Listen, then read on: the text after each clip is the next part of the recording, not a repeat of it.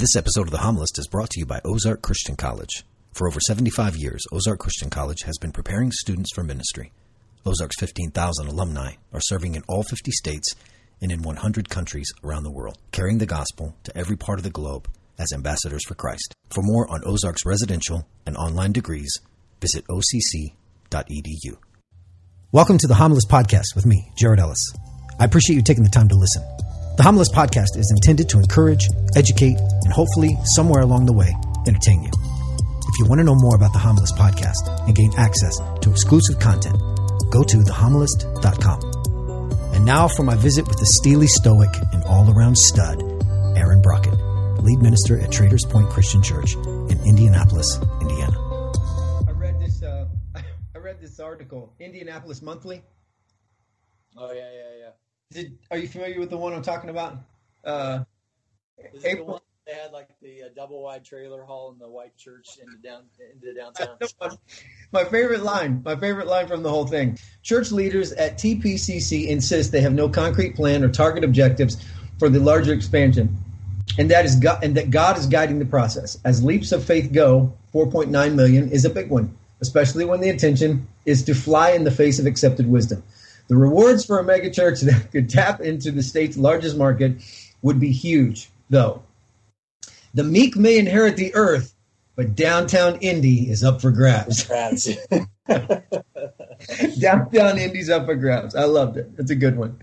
Yeah, she was trying her best. We met with her several times, and she was trying her absolute best to find dirt on us. And, man, she was just it's interesting, though, because that was 2 years ago, and it's worked. Yeah. There's been no follow-up article, so yeah. And how that goes. But yeah, there's a sense when somebody comes in and they begin to, oh yeah, you're doing something new. Are you doing something? Is it going to be good? Is it going to be big? Yeah, right. Is it going to suck? Watch that. There's that, and that's kind of a tough deal. Yeah. So you're on this list. Let's talk about this obvious thing. You're on this list of the fastest growing church in the U.S. Is there any sort of panic that ever just hits you from time to time? It's like, oh gosh, what if I drop the ball? Anything like that? Nah, no, not really. I mean, there's kind of a running joke with that list. It's like the Outreach 100 fastest growing. And It's like a running joke. It's like, well, who reads that? Well, about 100 people. Right. So it's just, it kind of is what it is. I don't even know how we get on there. I think that I think we've been on it a few times, but they end up contacting like our communications department and just asking us about our growth rate. We tell them, and then they tell us, hey, congratulations, you guys are the 52nd fastest growing church or whatever. And that's kind of get on it. And honestly, like, it's to the point now where it's just like, well, that's nice, but it's not that big of a deal. I mean, I know that there's churches that should be on that list, but they're not because they don't report their numbers or whatever. So it's just sort of what it is. In my mind, I just kind of frame it up to, hey, what's God doing around the world? And I kind of like to browse through the list and just become familiar with churches, especially churches that are not in our circle.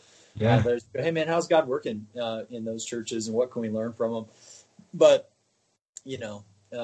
it's one of those things where I don't think we need to clearly get a big head about it nor panic, because it just is what it is. So yeah.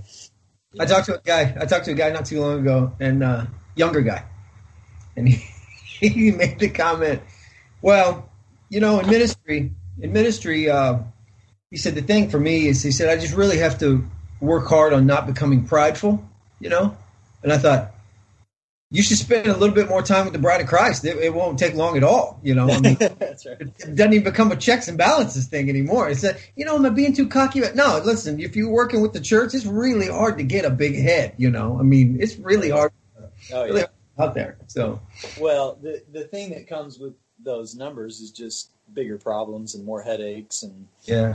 I sit down every year with pastors of churches over 5,000. We get together every September, and you just go around the table, and just the list of problems is a mile long, man. I mean, the amount of stress and the load that comes with all that. So bigger is certainly not sexier. Yeah.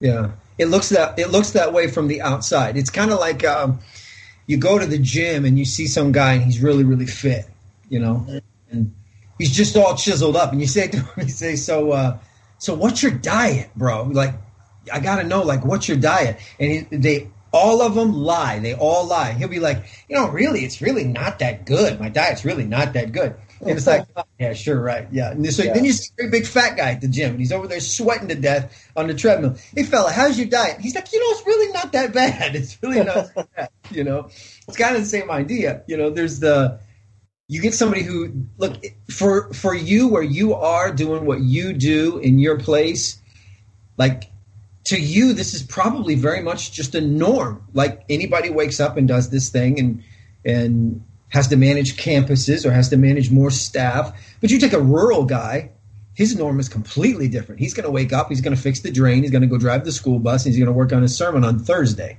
Yeah. something like that. Yeah. Well, I think the thing that helps me too is that I've not always been in this context. I mean, when I was at Ozark, my preaching point on the weekends was a church of 15 people. Wow. The highest attendance ever in that 4 years that I was there was like 25 people, and that was because it was Christmas and they had family come into town. And from there, when I was in seminary, I preached at a church in Southern Illinois of 180 people, and then planted a church in California. I was there 5 years. It grew to a whopping 125. So I understand that context.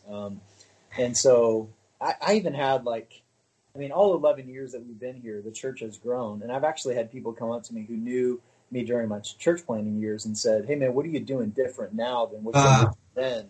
And I was just like, well, yes, there's some things I'm doing different that come from just my own personal growth. But it's not like I said, man, I was doing it all wrong, and I found this equation, or I read a book, and then I just totally called my leadership, and bam, we got.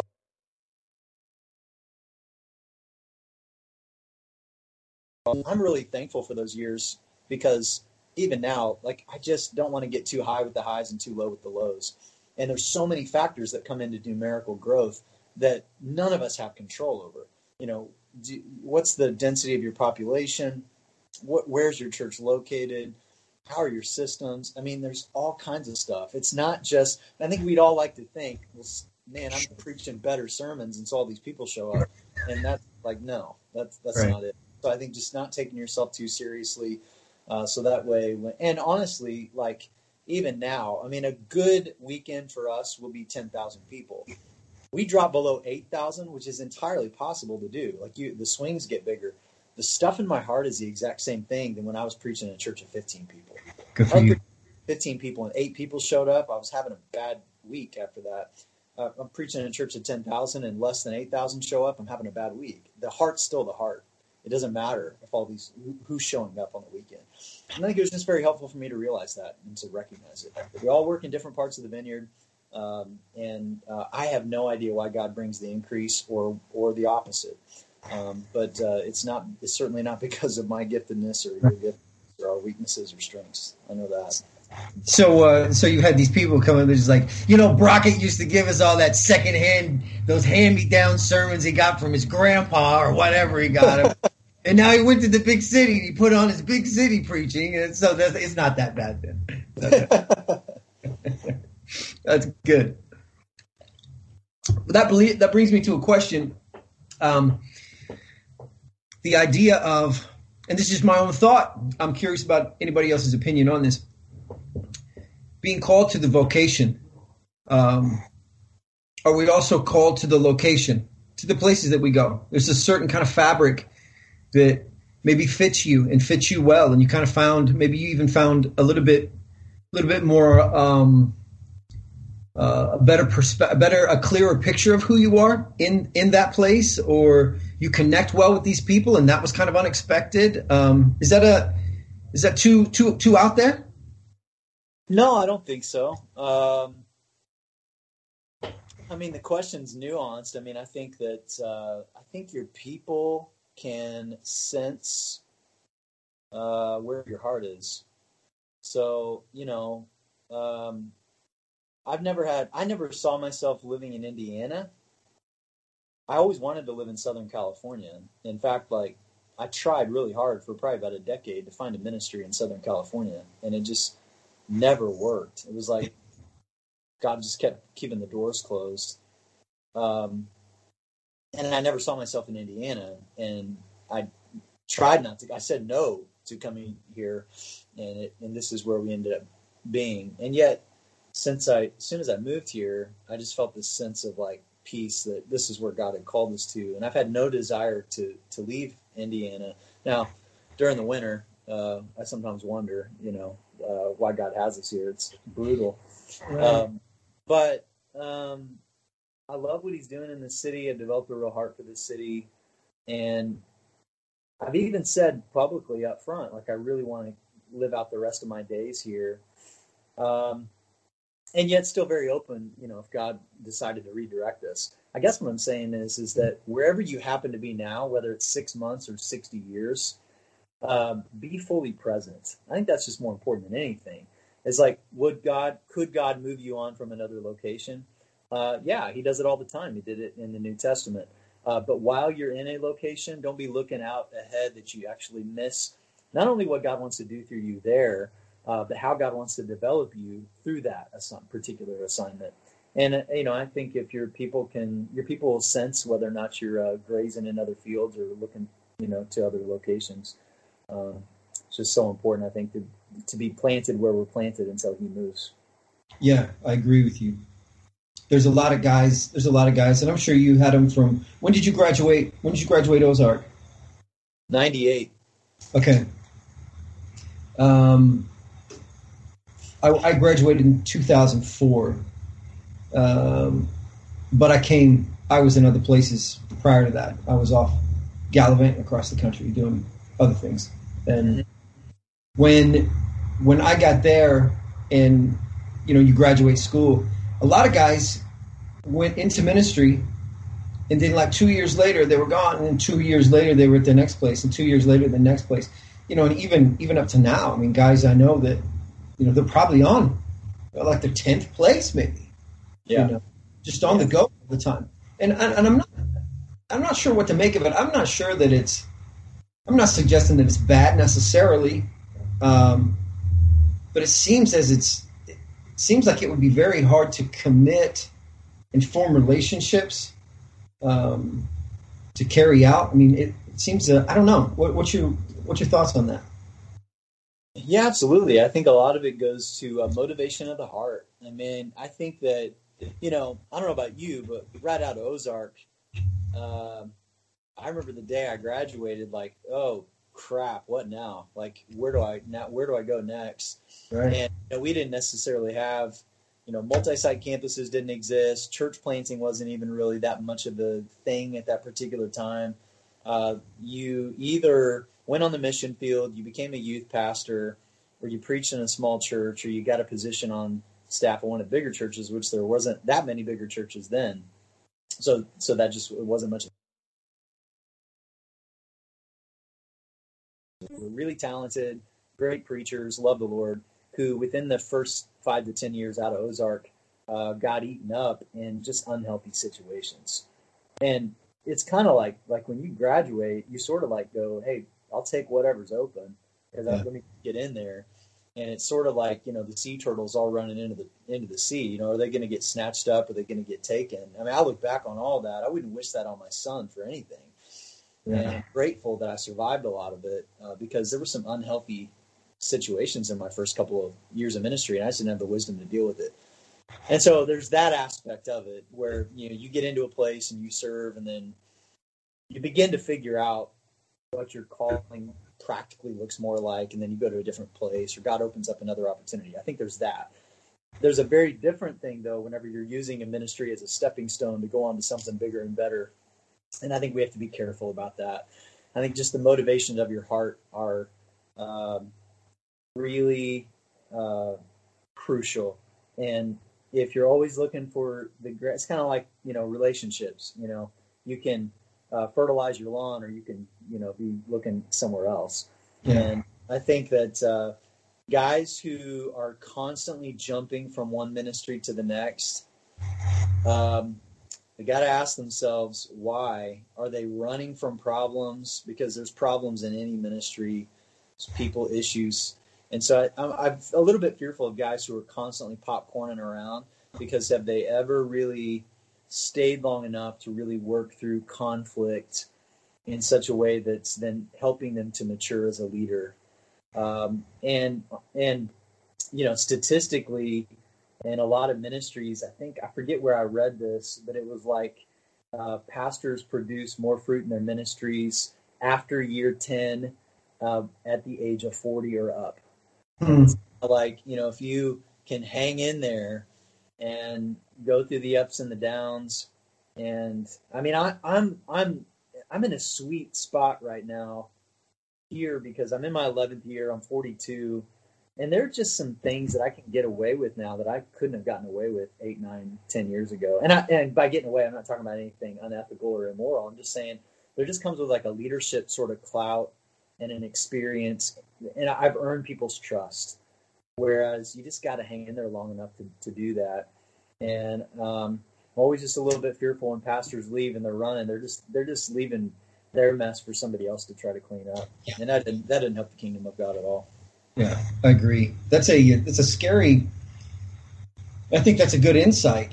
Are they running from their inability to, deal with conflict? To maybe they've run completely out of, everything that they're willing to share of themselves, and not willing to cross that threshold of, relationships cost.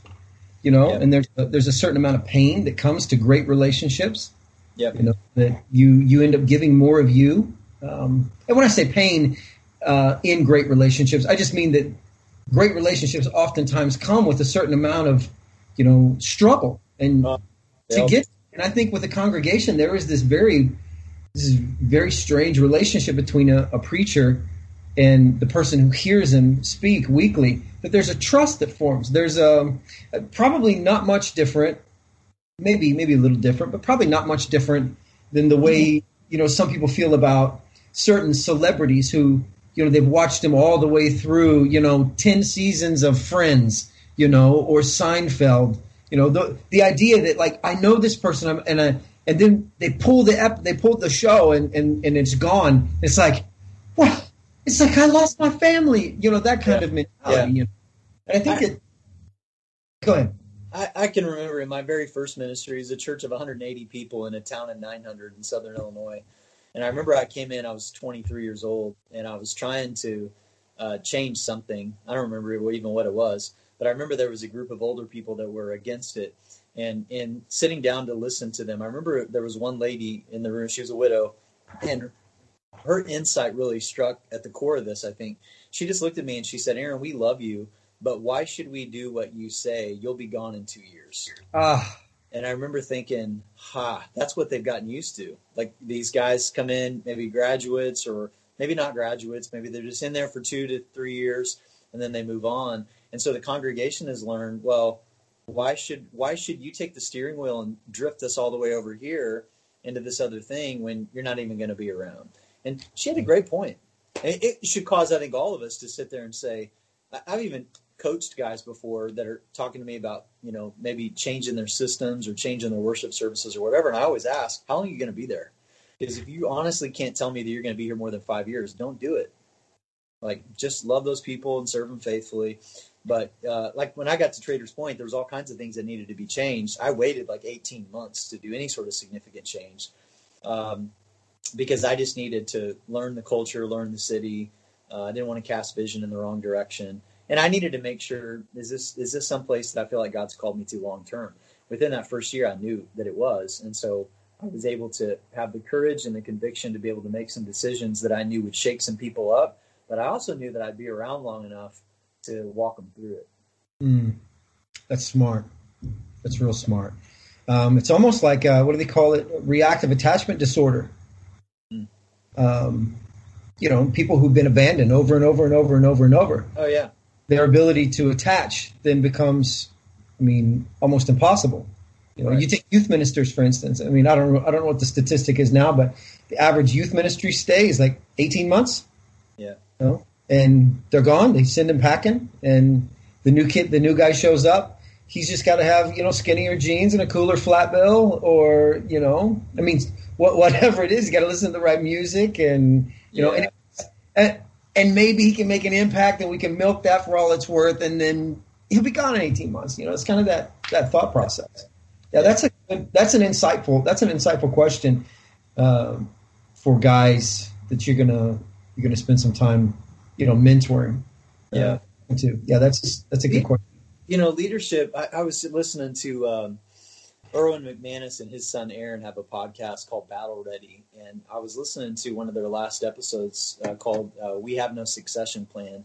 Because Erwin's 60 and I think his son's close to 30. And one of the big questions I get all the time is, hey, when are you going to hand this off to your son? And so they're basically, their conversation is, hey, we have no succession plan, because we feel like that's more of like a kingly way to operate. We need to operate more like prophets. And so let's just serve in that. And shoot, this thought just got scared out of me. Oh, man. Well, you got me on pins and needles. It was a good one too, man. Well, pins and needles here, this idea. What were we talking about? We were talking about... reactive attachment disorder, and mentoring other guys, no succession plan, not going to stay in a place, telling people, are you going to be there at least 5 years? Yeah. Oh, I remember what it is. Because here's the deal with like leaders. Leaders' job isn't to be the smartest person in the room, or to make all the right calls, or to grow the church even. A leader is somebody who can develop and bring people along with the decision. So Erwin was talking to his son Aaron, and he has two kids, a daughter and his son. And I guess the daughter, Mariah, is like more talented than Aaron. And all through growing up, he would say, Dad, what's God going to do with me? Mariah's got all the talent. She can speak, she can sing, all that. And Erwin said that he would say to his son all the time, he would say, if God's given you tons of vision and not as much talent, then he's given you the gift of leadership. Are you or someone you know wanting to make a difference with your life, but you're not sure where to start? At Ozark Christian College in Joplin, Missouri, they help students discover the kingdom assignment that God has for them and then train them to carry it out.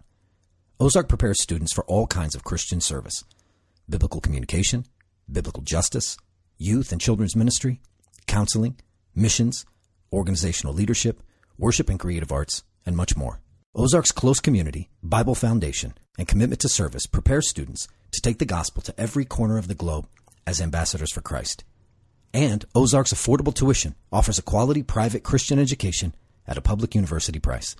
Ozark Christian College. Your mission is out there. Your training starts here.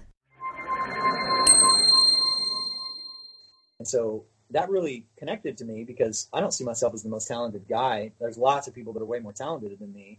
And I'm certainly not the smartest guy in the room by any stretch of the imagination. But our job as leaders is to collaborate with people and bring them along. And I always get really nervous whenever there's leaders that just kind of jerk the steering wheel according to the latest fads and trends, or because they just want to see the church grow for whatever reason. And you've got to be able to sit down with a group of people that may be contrarian or may have a different point of view, and cast vision, hear them out, and lead them to a place together. And you just can't do that in 2 years or less. It just takes a long time. And so I think it's really important for us to, as leaders and as preachers, to really check our motives and to not leave causing more damage than necessary. Yeah. Do you have a group of guys around you that kind of spend their time maybe that you've invited in, or maybe they've just taken the position of, who run the checks and balances on Aaron Brockett? Yes. Yeah. Yeah. How's it work? What'd you say? How's it work? Yeah, how's it work? So guys at different levels and different groups. I mean, for me, it's not just one group of guys. I've got to have different levels. And so obviously my elders would play a role in that, but not the role. My executive team around me plays a part in that, but obviously that's not the only group. But I've also got like a life group within the church. These are guys that are not on staff. These are guys that are, I'd say maybe half of them have been believers for more than a decade. The other half, either aren't or they're brand new. Mm. And so they're pretty green when it comes to ministry. And I actually get some of my best like counsel and feedback from those guys because they have no baggage or influence perspective from ministry people or Bible college. They just see it all through a very different lens. It's often very, very refreshing. Yeah. And just being willing to be very vulnerable with those guys, I think is really huge. And then I've got a group of guys outside of this place, whether it's we're touching base. We do an annual fly fishing trip in Montana where there's a group of about 12 to 15 of us that get together. We get very, very real around that time. And then we've just invited in tools and resources onto our team. Like I did an emotional intelligence 360 test about 2 years ago, which was brutal. And I basically had like 2 people from staff, 2 elders, all my executive team, and then 2 lead pastors outside of our church that just know me take this anonymous test on me online, basically just measuring my emotional intelligence. And so it's just all raw and unfiltered. How does Aaron Brockett and my leadership affect you? What's your perspective? What's your observations about me? And dude, when I read that report, the room started spinning because it was unfiltered. They're not sitting in the room being nice to you across the table. And so periodic things like that where I just need to get the unvarnished truth so that way I can grow. And it's not fun. Most of us as leaders, we run from that kind of stuff because it's painful. What a stud, Brockett. You listen, and you're obviously aware of this. That charming little grin of yours is going to get you some places, but it's not going to get you the truth in all situations. And so that's smart. No, smart. not at all. Yeah. The longer you've been in a place and the larger your church grows, it didn't even really matter the size of the church. You just need to know as a leader and as a preacher, from most people in your life, you're not getting the full truth. Yeah. Because they're afraid of what you'll think of them. They're afraid of what you might do to them. You might fire them. You might ostracize them. They're starstruck because you're the guy on stage. And so you got to hunt it down. Like you've got to so good. You've got to look them in the eyeball and say, hey man, I need some feedback here. And one of the things we've just learned to say whenever we have a tough conversation as a team or even with my friends, we get done with a tough conversation and I just look at them and say, man, thanks for sharing that. I know it's probably hard for you to say. Are you leaving the last 10% on the table because you're afraid of what that last 10%, what that might do to our relationship or your job? And I'm giving you permission just to tell me just now. And I would say most of the time there's something. There's always something that we just sort of hold back. And as a leader, I've just had to learn that with my team, I've got to pursue their feedback. They're not just going to willingly give it to me. And even if they did, they're probably not giving it all to me. So I've got to constantly reassure them that it's okay. That's the only way that I'm going to grow. And that's the only way we're going to grow as a group of people is if we're being honest with each other.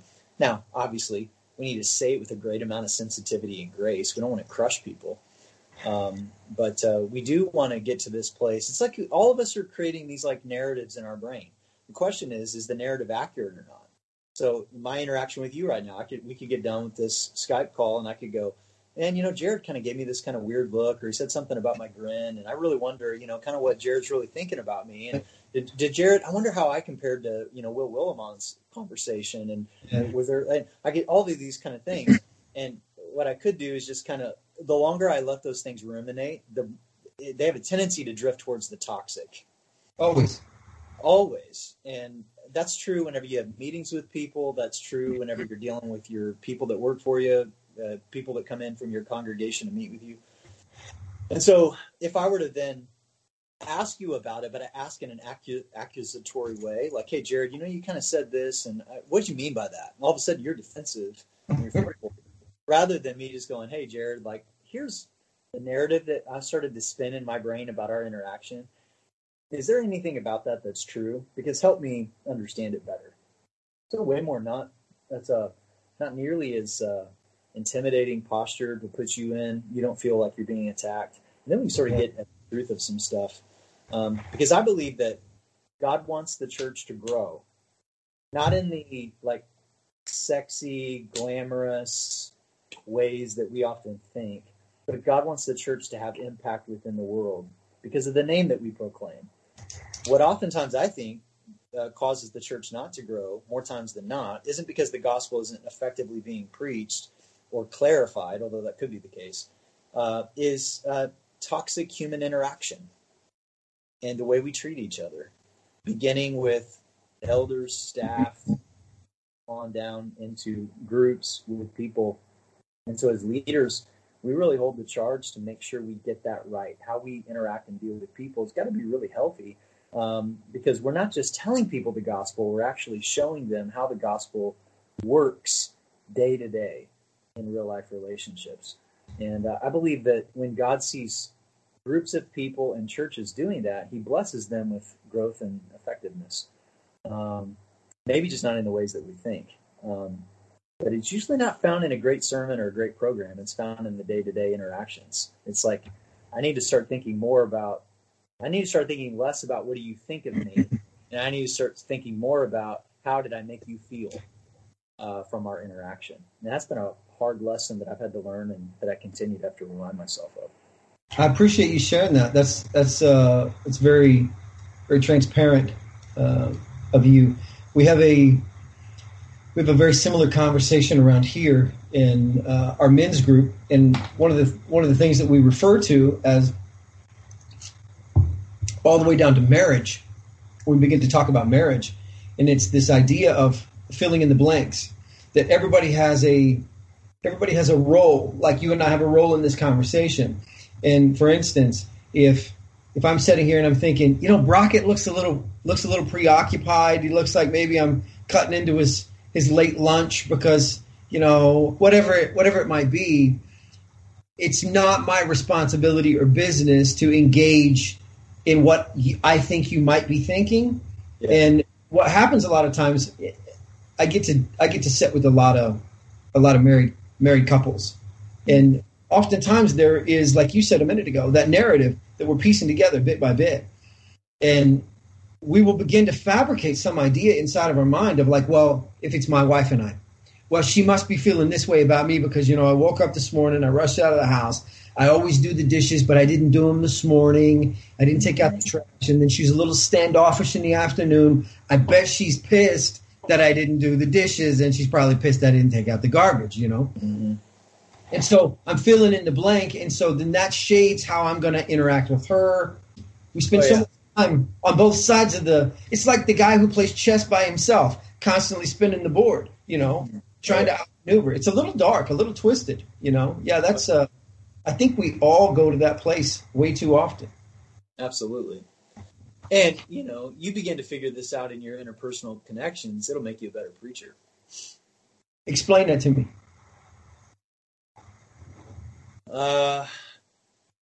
Well, emotional intelligence is huge when it comes to preaching because your people have to feel connected to you.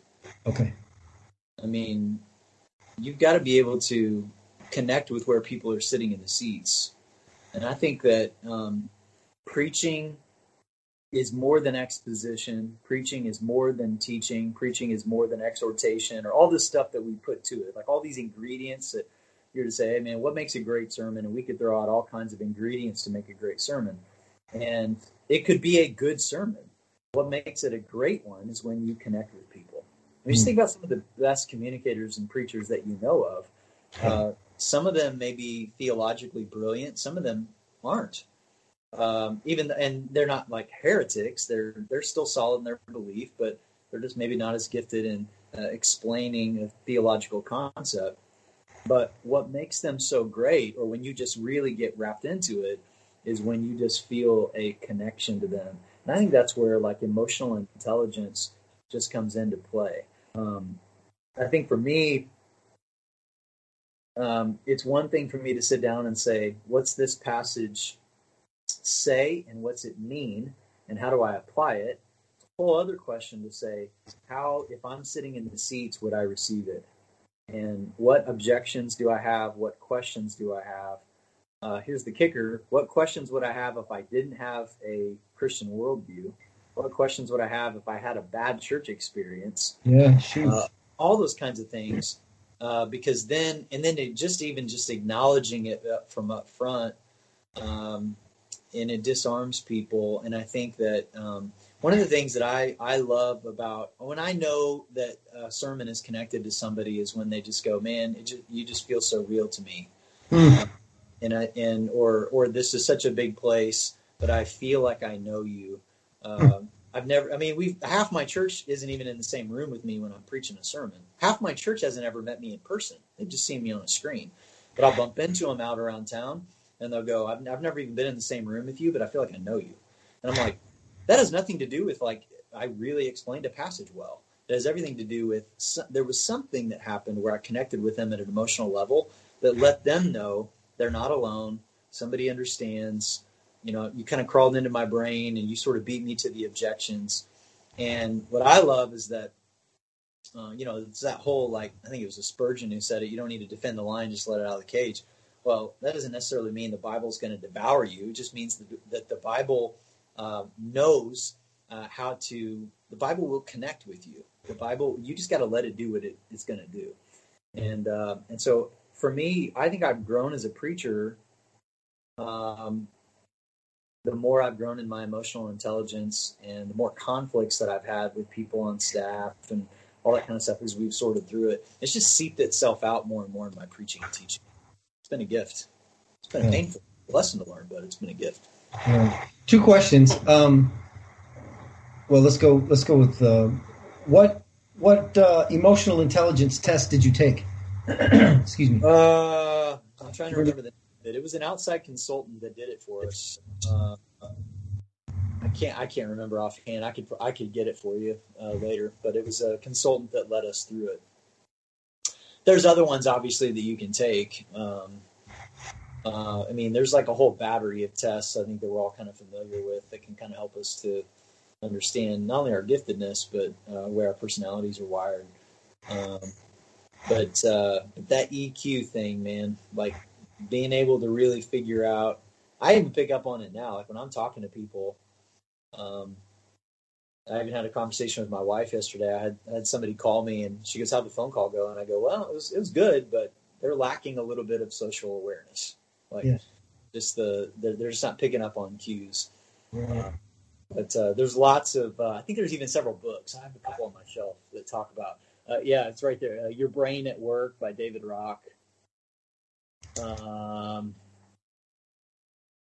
Brain Savvy Leaders by Charles Stone. Obviously, The Emotionally Healthy Church would be a title that maybe a lot of people would be familiar with. Introvert, extrovert? Introvert. Yeah? Yeah. That would be my natural wiring. In the sense, like growing up, like everybody always told me I was shy. I didn't know what that was. Like it always confused me. And then I took it as a criticism for a really, really long time. Because I think people usually, like when you're a kid growing up, like the way that people ask it is just like, hey, why don't you like people? Or why are you socially awkward? Or, right. And all that. And I didn't ever understand it. Girlfriends would break up with me all the time because I wouldn't talk to them. And I just didn't understand. I didn't understand what that was all about. Right. So I think that, and that definitely, I think, hurt me as a younger leader. Because I would come across unintentionally as sort of standoffish, or people would tell me I'm hard to read. I'm more of a thinker, processor. My wife has helped me with all this tremendously. She's been such a gift. She's an introvert as well, but she's a feeler, and she is a 9 on the Enneagram, which means that she can really connect to what you're feeling as soon as she sits down with you for a few minutes. And so she's been really, really helpful for me in that. But I'm still an introvert in the sense that I need time away to recharge, but I love being around people. And so I've just learned how to prepare myself for when I'm going to be with people. And then, and I'm more aware of how I'm coming across, I think, than what I used to.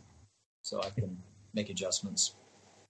When you Sabbath, or when you take your day off, or when you try to get away to go recharge, is this a thing you need to go do with your family? A thing you need to do without your family? Both? Yeah, both. I think I need weekly time, like a day or a half day, where I can sort of be away from the office and kind of be by myself just to process and think things through. But then I also need time with my family on a daily basis, really. I mean, evenings are so crucial for us just to be able to sit, to be together as a family. But then making sure that we are planning trips throughout the year, that as a family, more than vacation time, but really just time for us to all get away and, and interact with each other.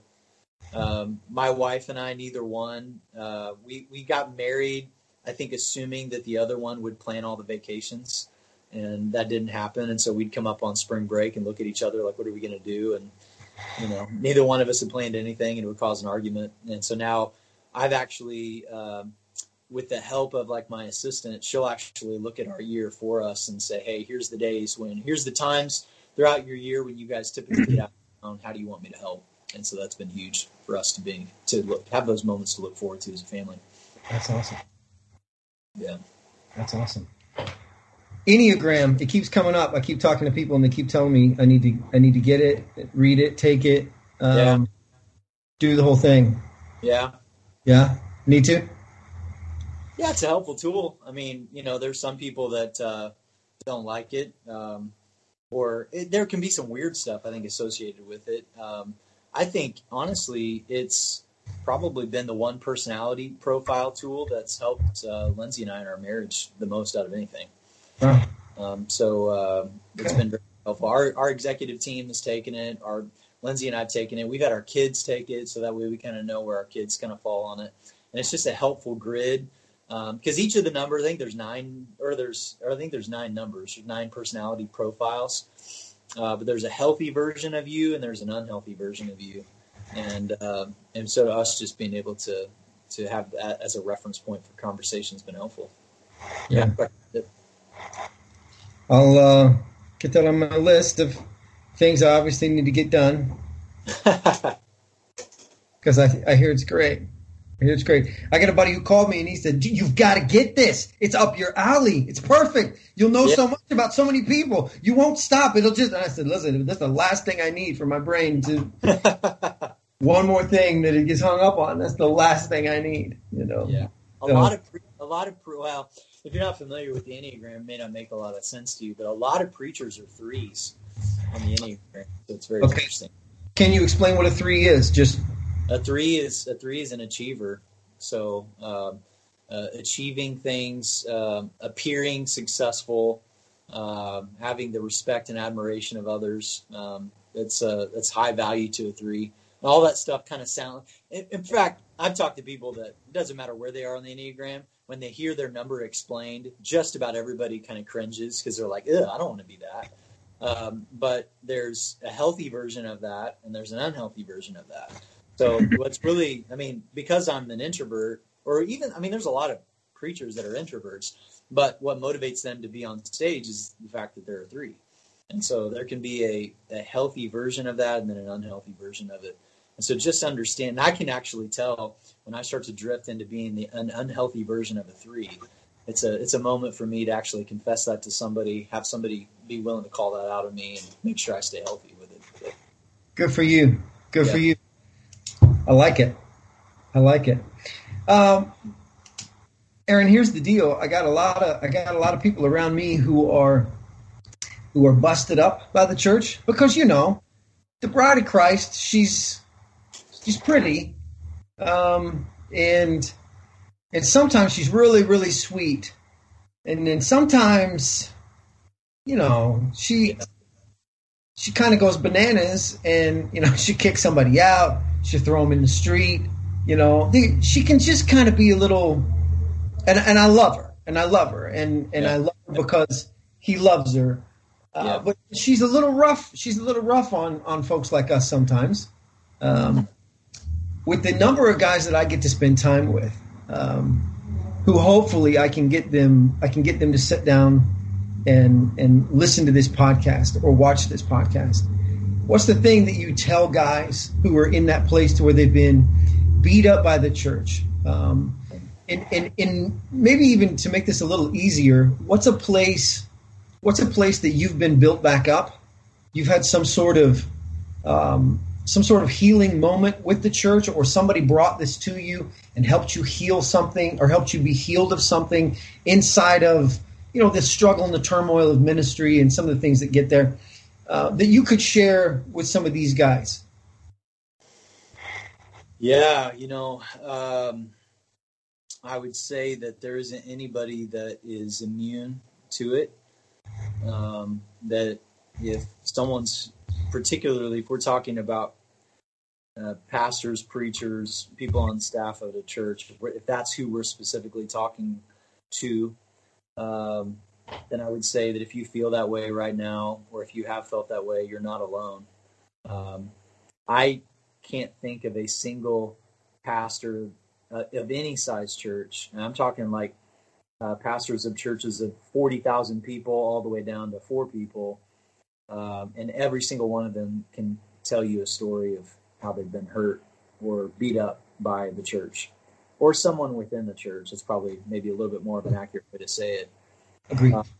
Now, obviously, if you've got an eldership that's over you that maybe has hurt you in some significant way, that might be a little bit of a different thing than just a critical email that comes in. I think those are pains those are different kinds of pains.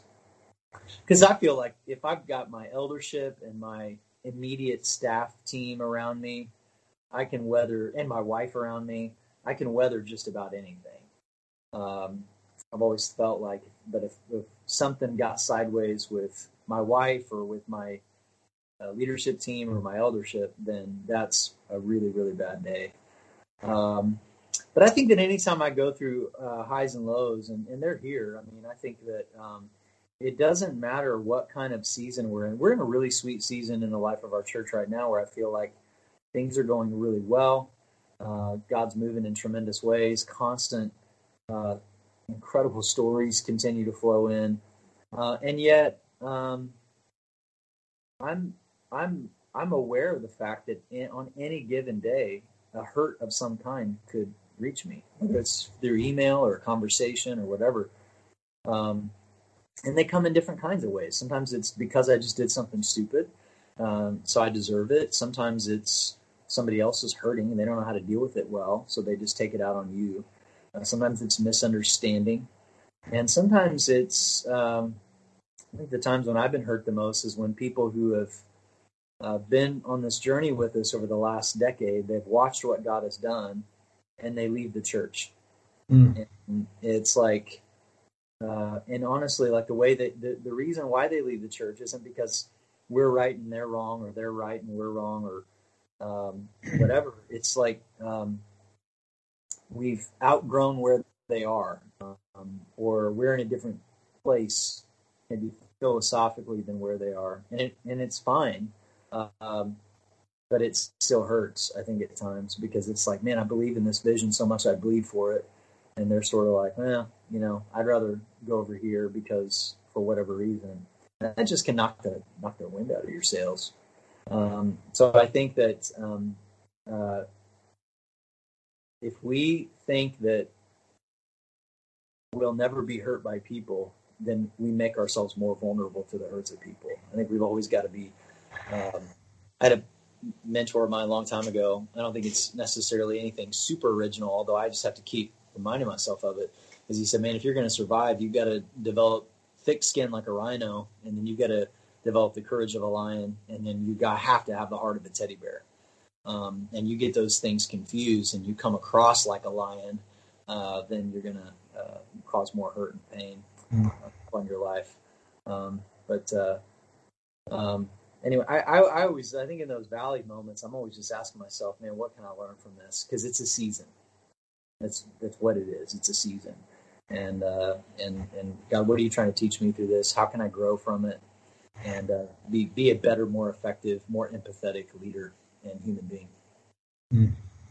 It's very insightful, very helpful. I appreciate you opening up and talking about that. You know what I find really interesting about you, and I hope you don't mind me saying this, what I find very interesting about you is for a guy that is at his own admittance, an introvert, somewhat of a guarded individual. There is a disciplined transparency and self-disclosure to you that makes you so approachable and causes me, and I assume others, to trust your leadership for that reason, because everything that not everything, the way you're wired, you push against that in a holy way. And what it does is it puts you on the plane of, you know what, you're a guy that's wrestling with your own stuff, and you're letting me get to see it, and I appreciate that so much. And I want you to know I appreciate that about you. Thank you for doing that. That's very good. Thanks, Jared. Thanks for saying that. Yeah, no trouble. If you want to hear Aaron Brockett's preaching style at work, go to the Traders Point website. That's tpcc.org. If you want to subscribe to this podcast, great. We appreciate you listening. But more importantly than that, please share this podcast. There are hundreds of thousands of preachers out there that need to be encouraged. If you are preaching this weekend, then know that we are pulling for you. We are thinking about you. So do your thing. We are making a difference. So keep it up. Until next time, so long.